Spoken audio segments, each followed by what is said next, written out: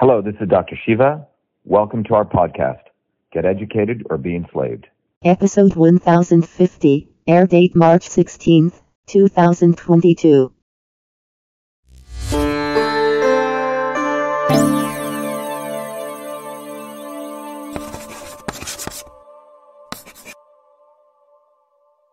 So just give me a little bit of a background, Doug, what this is for, because we get a number of different calls. So just give me a little bit of background before we start. So we're working on a very long article about the election integrity movement for ProPublica. Do you know who ProPublica is? I do. Yeah, I used to have a friend of mine many years ago that worked with them. This is back almost 10 years ago. Well, yeah. So we're a nonprofit news organization. We mostly do investigative work. We would be considered the mainstream press. And we've been trying to sort of trace how these ideas about the stolen election have, where they came from and then how they rose. And it's like sort of like an intellectual history, sort of trying to follow it from the, November 3rd until basically now. And just sort of trying to understand, to take it seriously as a movement, the way that we would take, any other political movement that's transforming the country seriously. I've got to be upfront. We do not think the election was stolen. We've done a lot of work on that, but we want to hear the voices of the people who have really passionately dedicated themselves to this cause and understand why you all, have been working so hard on this, because my guess is it's probably not been the easiest road to go. So if you're willing, I'd love to just hear about your experience, and then we've talked to a number of people you've crossed paths with, and just sort of cross check our understanding of that from their point of view with your point of view. Yeah, that's fine, Doug. Do you mind if I record this? Because I get so many different calls. I take a very different position on this whole thing. Is that all right with you? Yeah, I'm happy. We will record as well, and you're welcome to record if that works. Yeah, because I always like to do that, because it looks like the world has become so shattered into people taking these very pro-anti positions on everything, and I think the world is actually more nuanced. And so I like to record this, because where I'm coming from on this is very, very different than what you've probably experienced out there, because I went on ProPublica's site and there's something written on Bannon calling it climate deniers, election deniers. And so it looks like ProPublica already, like you said, and I appreciate you being honest, has already taken some position. And when people have taken a position, it's hard for them to see any nuances. So that's sort of me being upfront with you. Yeah, well, no, I appreciate that, and I very much, I want to sort of express, where we're coming from. We've done an extraordinary, especially for this article, we've done just a ton of work. From what we've seen, we have not seen proof of a stolen election. So that opinion is based on quite a bit of research and reporting. But again, we want to get to the truth. So, we want to hear what everyone has to say. And I'd love to, tell me about your nuance. Tell me how you got into all Well, yeah. So first of all, let me give you my background, because I never voted in my life. I've been a citizen of the United States since 1983. So I think it's hard for people who are looking at it from the outside, unless they walk in someone's shoes. So I'm not sure if you understand India has a caste system. Are you familiar with that? I know you hung around with the Indonesian tribes people, or in Indonesia, but I've spent a little time in India and have a very, very late knowledge of such. Yeah. So to me, it's from where I come from, my people are those tribes people. Okay. So I grew up in a small village in India, separate from Bombay, but India has a awful caste system, which still exists. And we were considered untouchable. So the fact that my parents made it here was quite extraordinary. So, I grew up in New Jersey and I came to MIT in 1981, and I quickly realized as a young kid, that there was a hypocrisy, particularly among the left and the right. And in 1984 is when I saw Jesse Jackson run. I don't know how old you are, for office on a left anti-establishment movement called the Rainbow Coalition. And the establishment politicians were Reagan and Mondale. And all of us who were young idealists were very, very excited by Jesse Jackson. At the last minute, he gives all of his votes to Mondale, talking about the lesser of two evils, etc.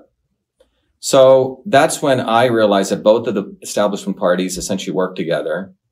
And I was an activist at MIT, and it's hard for white liberals in the media to understand this because they can't fathom it. A dark-skinned Indian guy, they can't even walk in those shoes. So there's a picture of me burning the South African flag on the steps of MIT. I organized the biggest student movement against MIT's investments in South Africa. We organized food service workers too. Anyone at that point, they would think I was a far lefty. But I never voted because I had come to the conclusion most of these elections, in my view, never really allowed outsiders to get in, or you have to be co-opted. And I'm not the only one who's talked about this. There's many, many other scholars who've talked about this. So when Trump ran in 2016, is the first time I ever voted. And I registered as an independent, subsequent, and then decided to run against Elizabeth Warren, primarily for one singular reason, because of the hypocrisy of the white liberal elite, who are the same people who talk a good game. They want to help the poor dark people or women and minorities, but ultimately, what they really want to do is to cage people in a segregated space of how they want to think what is racism. And the issue of race hasn't fully been discussed in this country because white liberal elites have owned that discourse. Elizabeth Warren, in my view, was a racist. She used race.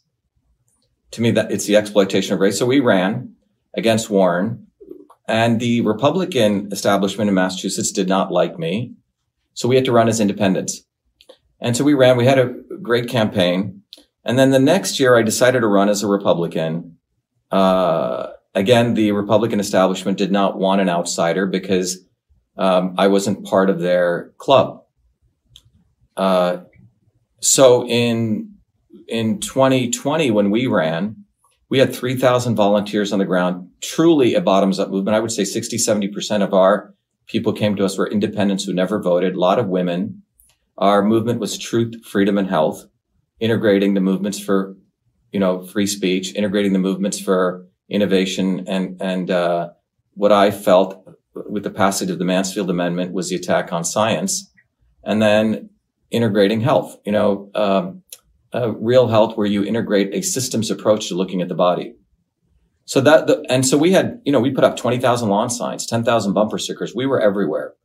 If you came to Massachusetts, the brand Dr. Shiva was quite well known, and the word on the street was landslide.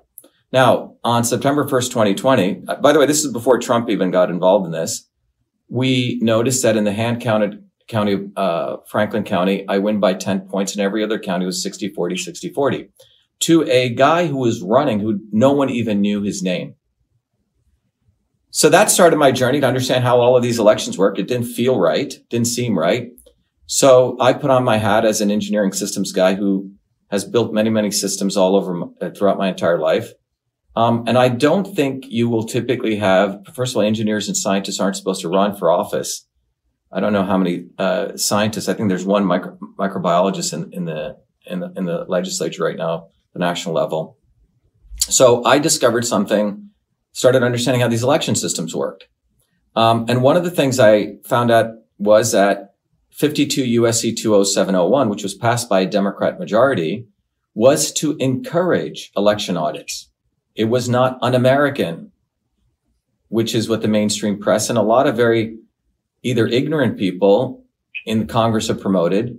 It was created that we would support a very vibrant democracy. And one of the parts of 52 USC 20701 was that all records generated in connection with the federal election are supposed to be preserved for 22 months. So I went to the Secretary of State's office with one of our volunteers and I said, I would like the ballot images. Are you familiar with those? What that is, Doug? I am aware, yeah. Yeah. So the ballot images are what is generated when a paper ballot is scanned. By the way, Trump doesn't even know what ballot images are. Okay. In my meeting with him. So I'm glad you know what they are, but I would say 90% of politicians probably don't even know what those are. So ballot images are generated, and I asked for them, and the election officer said, "Oh, we don't have those. We deleted that. We turned that feature off," which is a feature that is the default feature on voting machines. That then led to me having a series of interactions with the Secretary of State of Massachusetts. In email, they are acknowledging they deleted them, and they don't have to preserve them by Massachusetts law. That may be true for a state election, but not for a federal election. When I shared those 4 emails on the internet on my Twitter account, I had close to 2 million people. But on Twitter, I had, I think, about 400,000. I was suspended. And a organization which claims to do fact checking, misreported that I said ballots were deleted. I said ballot images. Big difference. But in that article, this quote unquote fact checking organization, had said that it was the Secretary of State in their interview who had contacted Twitter. Okay. And by the way, at that point, I was running still for Senate in a write-in campaign. We've moved our campaign into that. So clearly, this was a violation of the First Amendment, violation of political speech. So I could not find a lawyer here. I filed a lawsuit pro se. And I successfully, it was me against 3 lawyers, got my temporary restraining order, all the terms of it passed by the federal judge. And in that hearing that occurred, which, by the way, none of you guys should have covered if you want to do investigative journalism, I think you guys should go check this out, because what occurred in that hearing was we found out in cross-examination that the social media director, she was, I think, concerned about perjury. She shared with the judge and I that the government has a special portal, a VIP portal to Twitter called a partner support portal, where they can escalate things much better than you or I can. And they had used that portal to alert them that I was spreading disinformation, which is saying that ballot images were deleted, which they were. The judge was appalled. He said, I may be 70 years old, but I still believe in the First Amendment. He ordered them not to contact Twitter. And that was in the middle of my federal election campaign. And I get back on Twitter on November 4th, interesting enough, right after the election, and I continue tweeting. And on February 1st, when I shared again those 4 emails, I was thrown off again. That led me to going back into court, again, pro se. And this time the judge ordered Twitter to show up. It was me and 7 attorneys.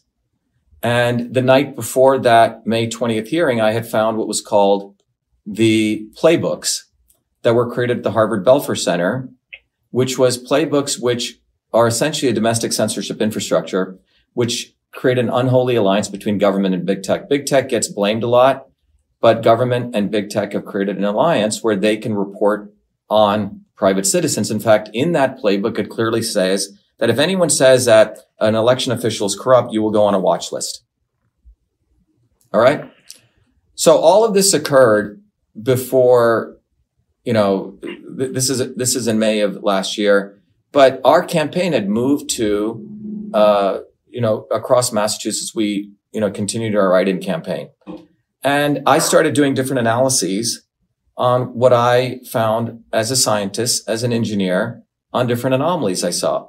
And those got picked up by different institutions. And I got calls from the Republican Party, Mark Meadows.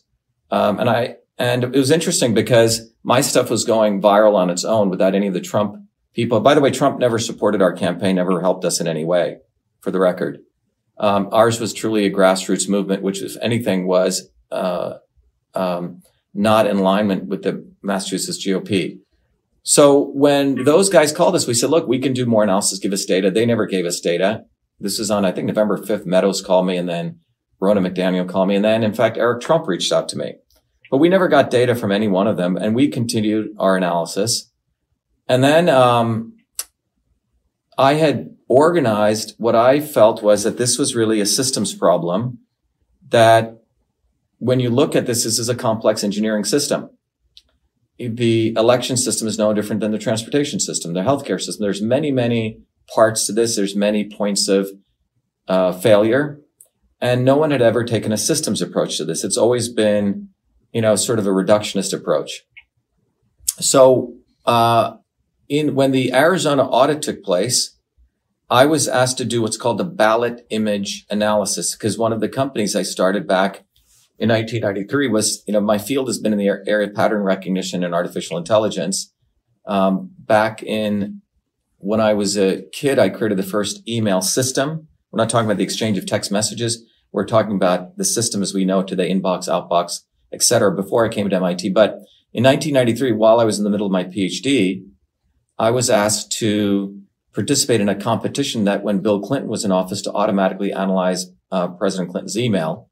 I ended up winning that, left MIT in the middle of my PhD and started a very successful company called EchoMail, which did all types of analysis, email analysis, image analysis. So we had quite an amount of pattern recognition technology. So we were asked to do the image analysis of the ballots, and an organization which had been recruited to do that was an organization called Cyber Ninjas, was the audit organization, which you may be familiar with in Arizona. I'm aware. Yeah. So the Cyber Ninjas organization subcontracted us to do the ballot image analysis. And at that point, we were supposed to get the ballot images. And we get the ballot images, and 70% of them are actually corrupt. And Cyber Ninja said, oh, they're encrypted. And I said, they're corrupt. And we have all the data to show that they were corrupted. And then we said, when are you going to get us the actual images? Well, we never got anything from them. In fact, they went into radio silence. But they put out a message saying that the county had given them corrupted ballot images, which I found, frankly, hard to believe at that point. So we disengaged with them because we felt something was a little bit off. And subsequently to that, we were asked to do the analysis of the envelopes. So the envelopes in Maricopa, what was interesting was close to 93% of the ballots were by mail-in ballots. And the ballots travel in something alongside an envelope, an affidavit, where the voter signs it.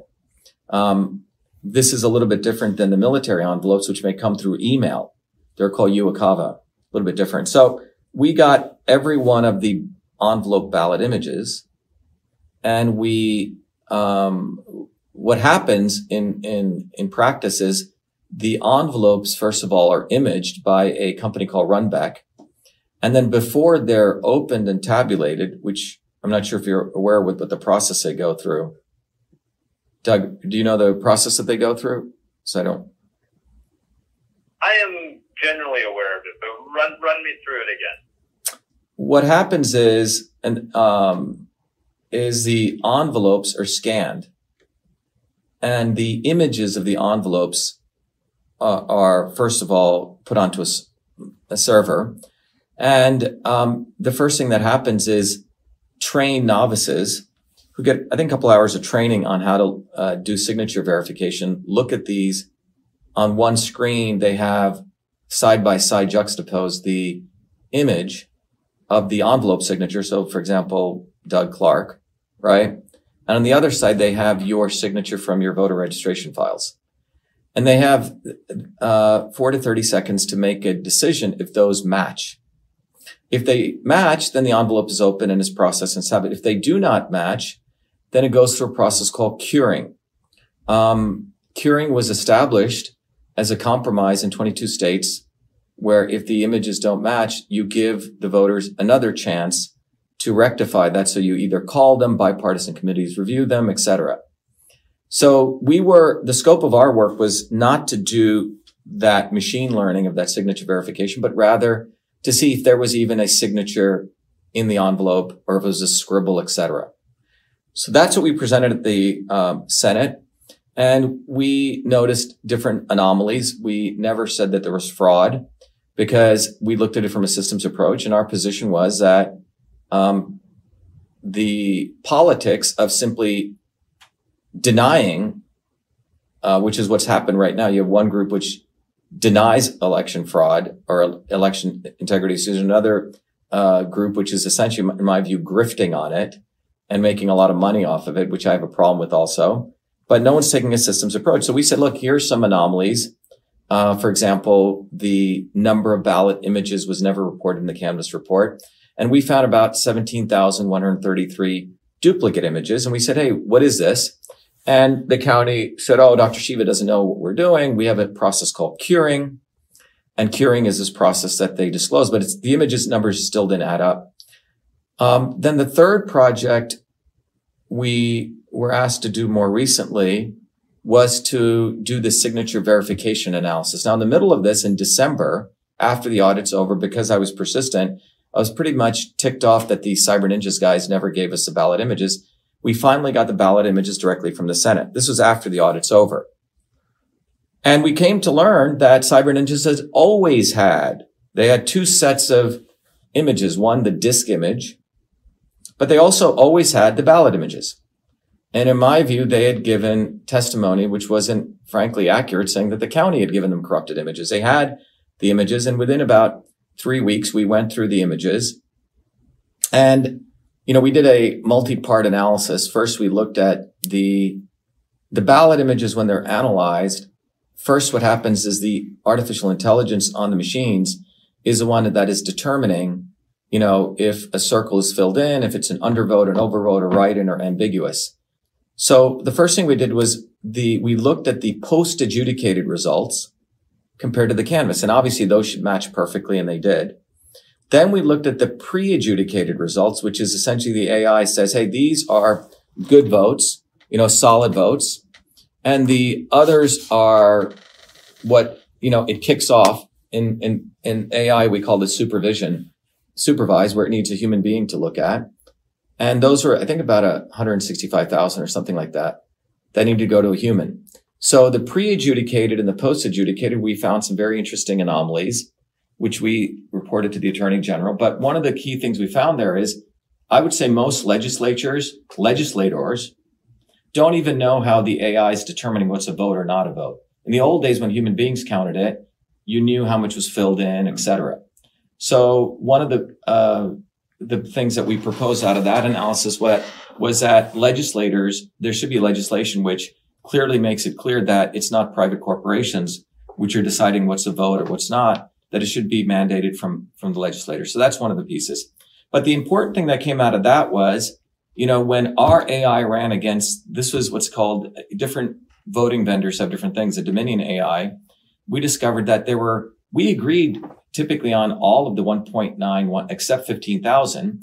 And our position was if they had done the ballot images, first of all, it would have saved a tremendous amount of money, and they could have probably saved themselves $8.9 million. It's more like when you do a biopsy, you don't go opening up the person.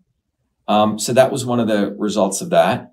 And so that was a ballot image analysis, which we filed. And then more recently, we actually did the envelope. I think one of the documents I sent you has that, the extended study, where we did an initial pilot study.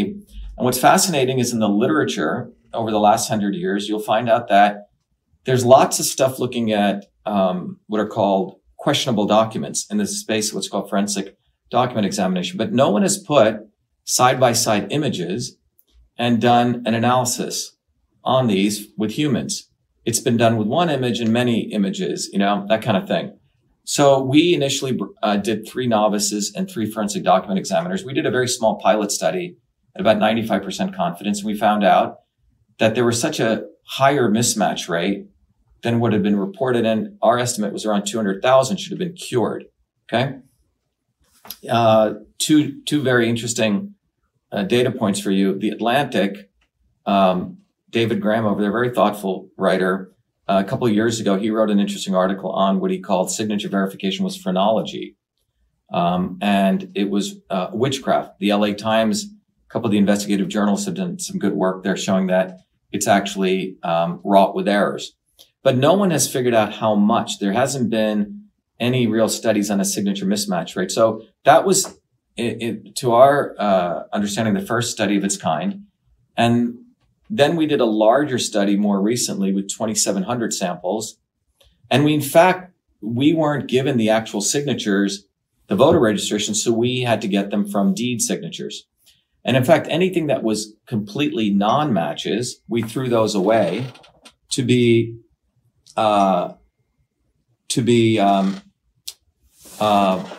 those ones which didn't match perfectly.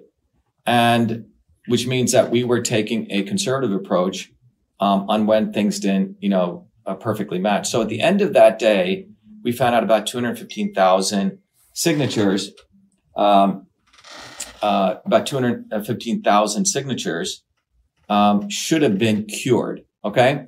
So our end point in that was that the signature verification process, which both the left and the right, it's interesting, have agreed on is something's wrong, but we had calculated an official mismatch rate. So that's the recent work we've done.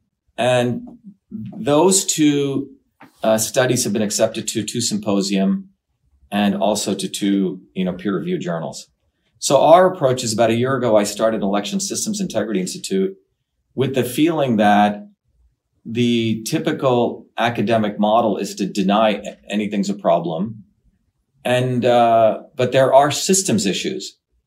And what's interesting is we have found people on the left and the right, in fact, people who voted for Hillary, people who voted for Biden, both agreeing with us on this. And we need to take a systems approach, not this yes, no, pro, anti approach.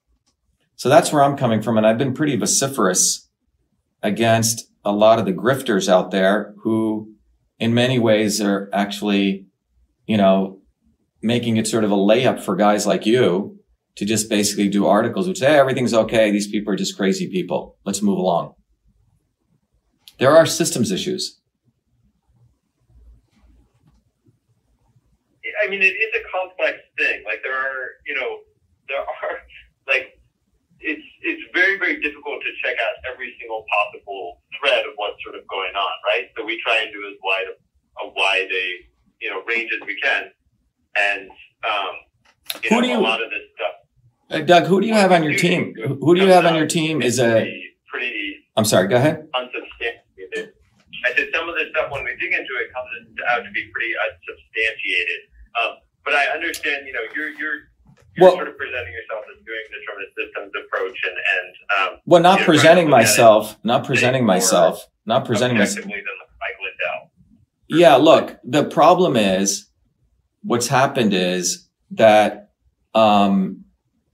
you literally have 3 areas in this. You have the people who just want to deny this. There's no problem, move along. And that's not right. Then you have people who are grifting on this, either to sell pillows, either raise money. And these people are bringing up issues and made claims which are just garbage,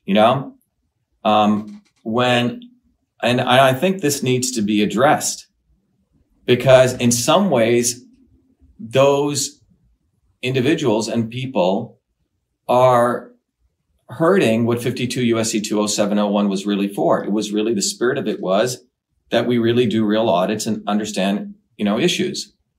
A friend of mine many years ago, Ron McNair, who was one of the astronauts, died in the Space Shuttle Challenger. And he was an alumni at MIT. And when Alan McDonald brought up the issue with the O-rings, everyone attacked him. And he said, one of the most important things is to say the right thing at the right time. It's a small issue, but it could blow up engineering systems. Most of the people involved in this, and I don't know the people at ProPublica who are doing this analysis, if they even have an engineering systems background, don't understand it. They're probably, whoever is doing this just to say, oh, Mike Lindell's crazy and blah, blah, blah. Let's just do a hit job on them and we're done. And that's also the, sort of the dialectic of that. But there is a third piece, which are looking at this from a systems approach, to identify the issues that can probably unify this country on real issues. And one of them is chain of custody. That's a big elephant in the room. Signature verification. The fact that we are outsourcing our counting of votes or that process to black boxes, which legislators should understand. It's a big area of law right now, AI and law and AI and policy, what that's going to mean. And that's the position I'm coming from. I recently did thing. There's a guy out there. His name is Philya, Philya. That's his official name, Jovan Pulitzer, who's just been putting garbage out. And when I was invited to the Cyber Symposium, I wasn't going to go. And what I talked about was our lawsuit. But when Mike Lindell reported that, the Trump things were affected by Chinese, I think people out there, and the numbers he had comes out. The number that he reported was, if you look at the numbers, was 4.2%. I don't know if you saw those numbers. And I was on Steve Bannon's show. I said, either someone's playing with Mike or someone read the Hitchhiker's Guide to the Galaxy. And what's really fucked up is that organization said that I'm saying the Hitchhiker's Galaxy was used when I was actually making fun of it. So again, this is a problem we have in very poor reporting, where people are taking this left and right side. And the divisiveness continues when there are real systems issues. And I think what people didn't expect is someone like me, who actually has engineering degrees, systems degrees, participating in this, taking a much more pedantic approach. So, I hope ProPublica, if you're doing investigative journalism, brings this aspect of it out.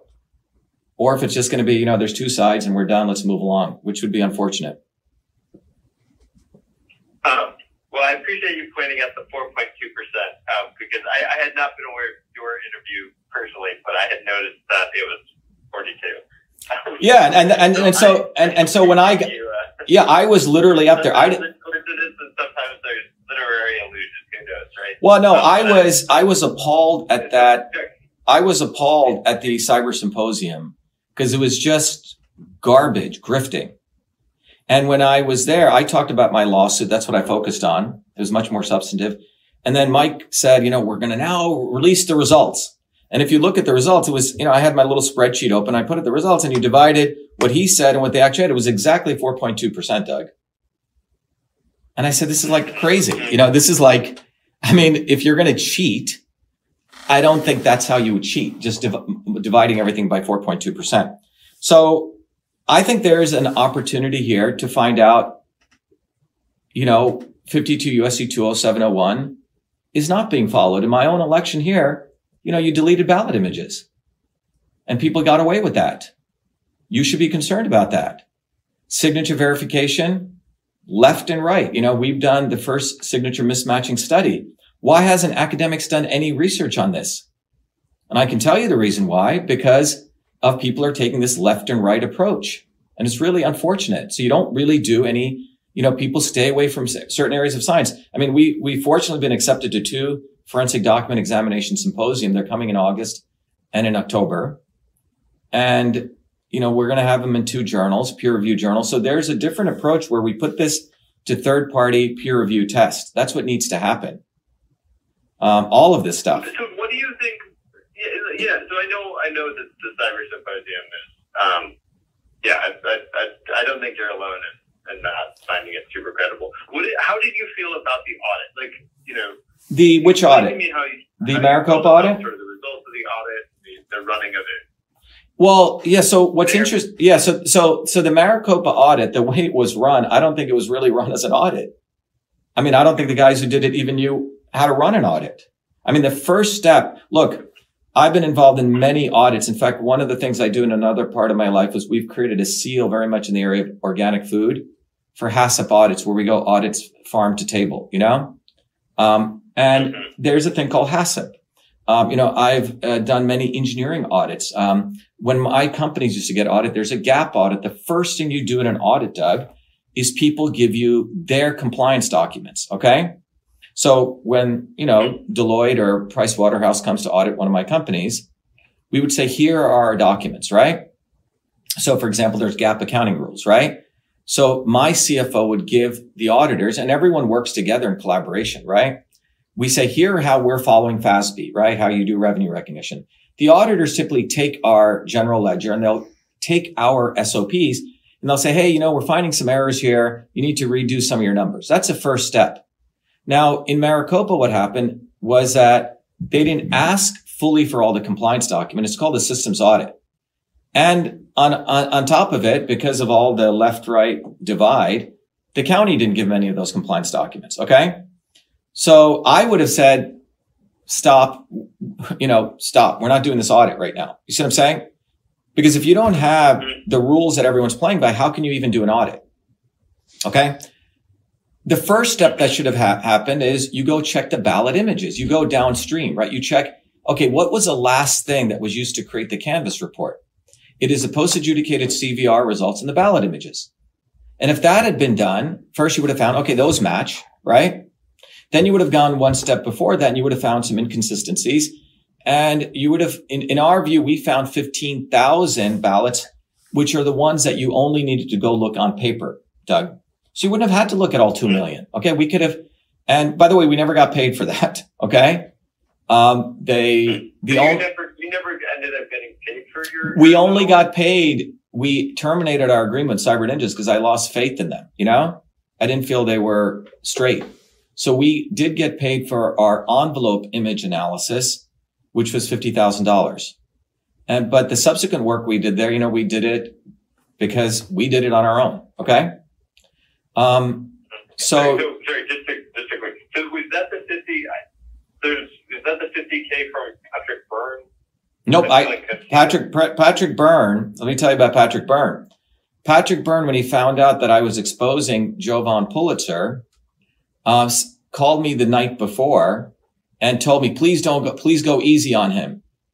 And I said, Patrick, this guy's a scumbag. I said, 2 months ago, I said, I hope you're not giving any money to him. He goes, no. I go, this guy is absolutely putting garbage out there.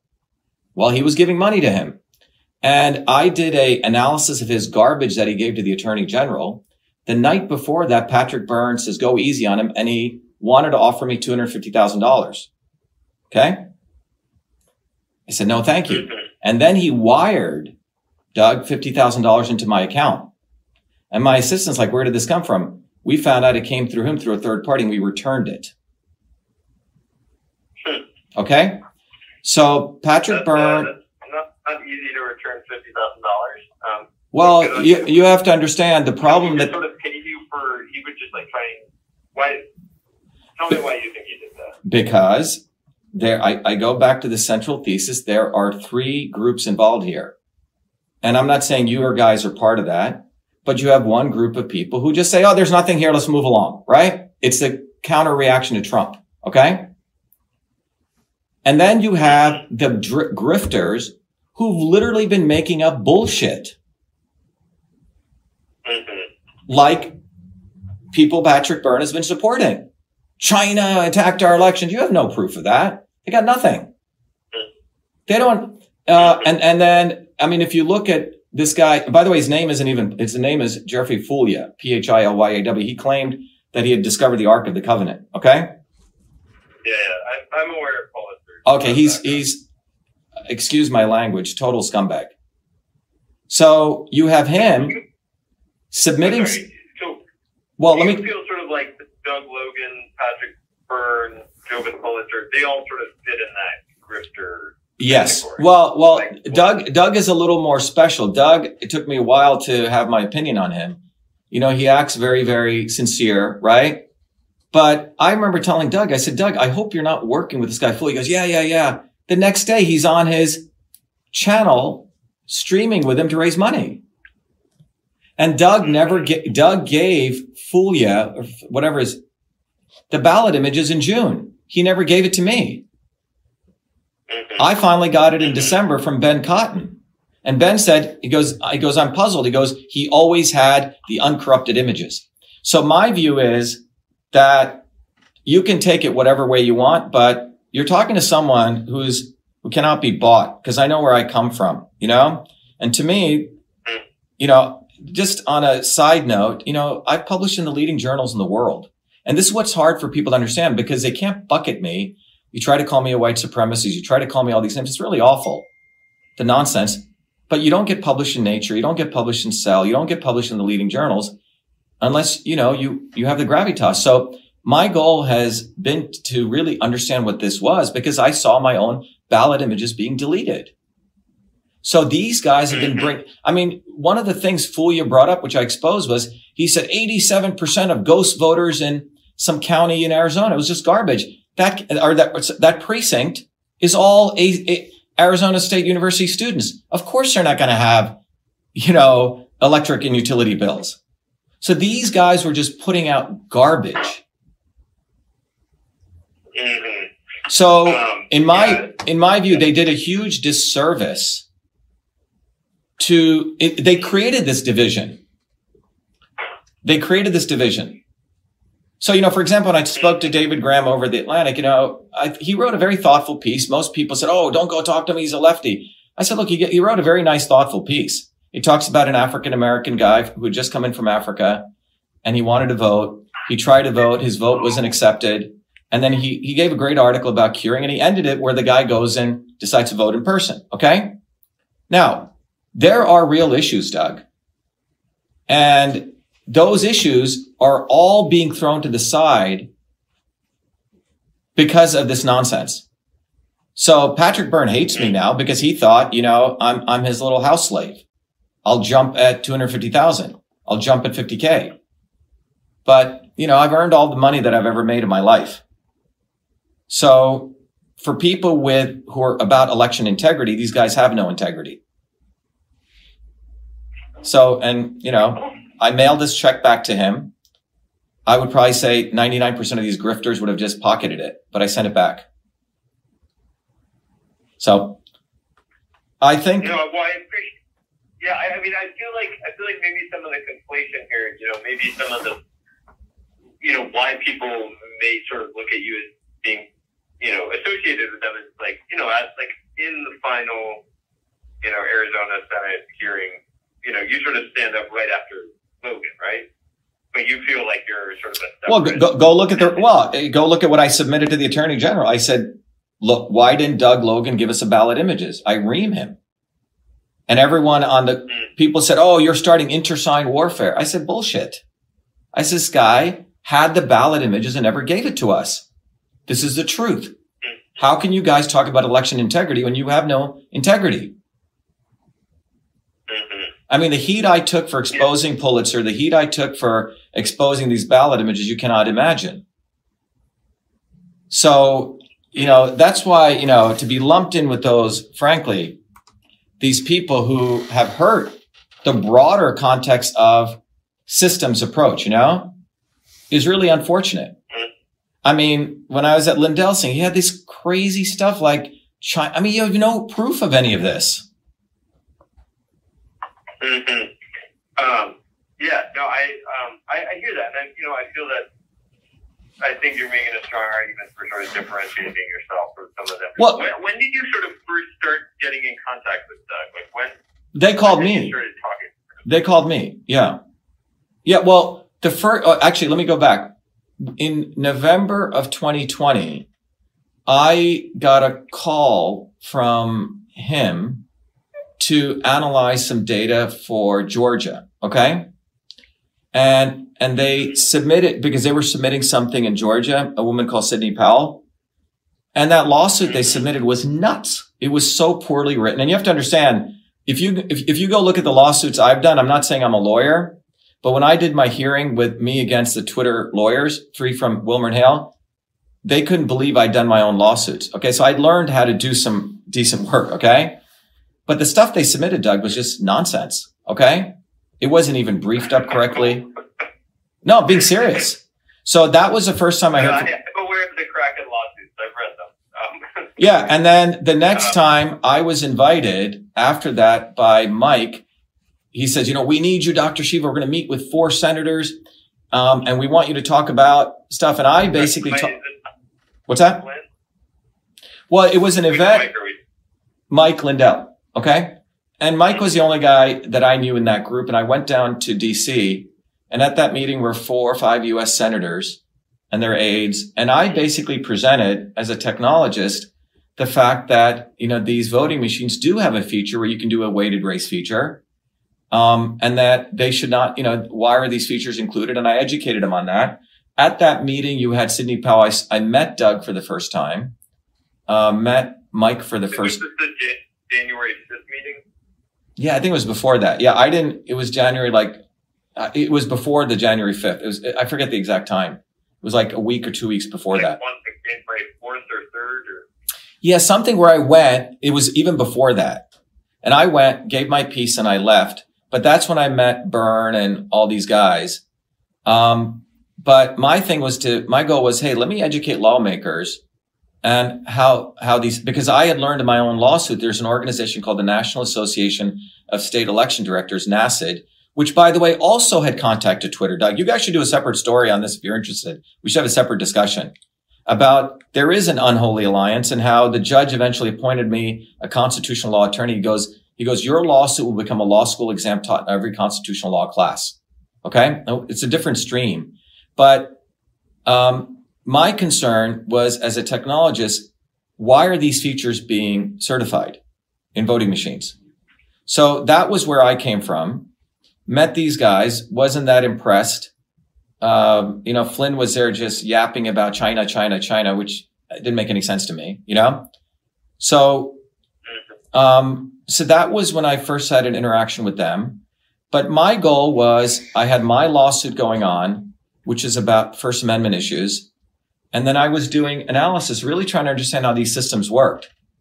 And the Maricopa audit, I learned a tremendous amount about, I understand the end-to-end process. And by the way, I would say there's very, very few people who know, because it is a very complex system, Doug.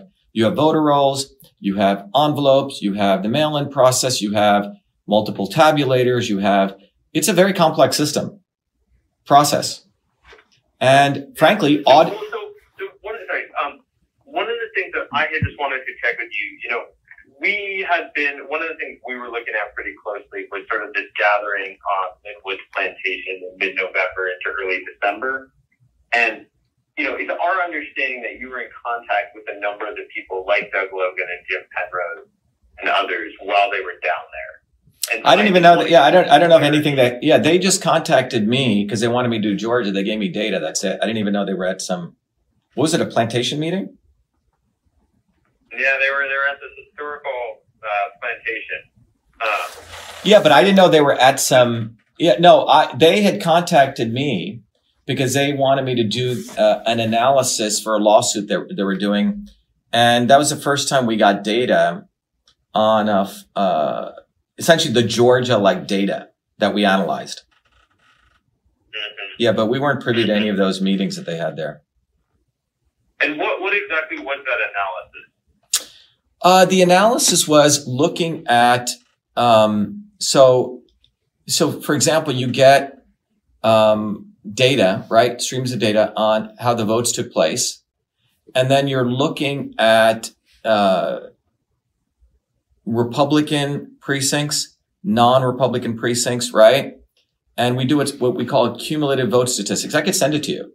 It was, I'll send you what we submitted. I mean, it's a longer discussion, but it's essentially looking for analyses of previous voting patterns, current voting patterns, and seeing any deltas, what you call different standard deviations of difference. Yeah, so I actually think that will you please send it to me? But I think I probably read it several months ago. Yeah, it was probably in an appendix in that crazy lawsuit embedded in there somewhere. But yeah, they didn't really go after anything, serious in that one, in my view. It was a very poorly organized lawsuit. I don't even know who wrote it. Did they end up giving you a list of equipment to use in your lawsuit to try and get a hold of any of these voting machines? What do you mean, Doug? List of what? Oh, it would have been a list of very specific voting component equipment. Or talking to you about a list of the guy that helped me. The guy that helped me. I mean, I didn't know anything about these processes. You got to understand, right? When I first in September 2020, a guy that helped me early on was a guy by the name of John Brakey. I don't know if you know John. John, Brakey. John's been about ballot images, and John got me a spreadsheet by every precinct in Massachusetts, which machines were used by, there's different voting vendors. Dominion is not the only one. There's an organization called ES&S, right? So I had a wonderful spreadsheet on so I could slice and dice by precinct, by county, which counties used, were they hand counted, which machine they used, what kind of tabulator, what kind of scanner, optical or non-optical. So I was able to get this very detailed analysis, how a vote was processed. But no, that makes sense. Yeah, the main data piece I got, because up until I did a tweet at one point, because I started at a certain point, I didn't think Trump was, genuine about his. If you saw around November 4th, they went from, what was it? Their slogan was "Stop Voter Fraud" to "Election Fraud," and they raised about $500 million. I think you're aware of this, right? And A lot of money. they raised a shitload of money, and I was, we had, I was running for office here, right? A lot of our people are independents, Trumpers. They wanted us to go down to January 6th. And I saw a bunch of people involved in this, something called Stop the Steal. You're familiar with this? Some organization. And there was a guy called Ali Alexander. And that guy's a complete, go look at his background. And I said, holy shit. I said, this stuff is just filled with nuts. And so I said, there's no way I'm going down there. And a lot of people were upset with me. And you saw what happened on January 6th. I went down there the next day, and in front of the White House, I gave a talk denouncing Trump because I'd come to the conclusion Trump was a master grifter. And it's a longer discussion that I think Trump took advantage of the American white working class. He talked about this Q plan and blah, blah, blah. When there were substantive issues taking place, he printed a ton of money. And I had the same regard for, I have a different view on this. They went from Obama to Trump. And both, and Trump printed in many ways more money. And then you see what is done to the American working class in this country. So I then did a video subsequent to that, which said, is Trump the swamp? Which I got a lot of heat on. I think I lost 25% of my followers. And I just went through all the stuff that he said he was going to do this. And what did he actually do? Right. And then when I was supposed to do the congressional hearing. And then at the last minute, they brought in a guy called Ken Bennett. And the morning before that, Trump's office called me and said, oh, do you need anything? Well, the week before that, they had endorsed a guy in Massachusetts, part of the Massachusetts GOP. In my view, they were part of the hit job that they did on my campaign, Doug.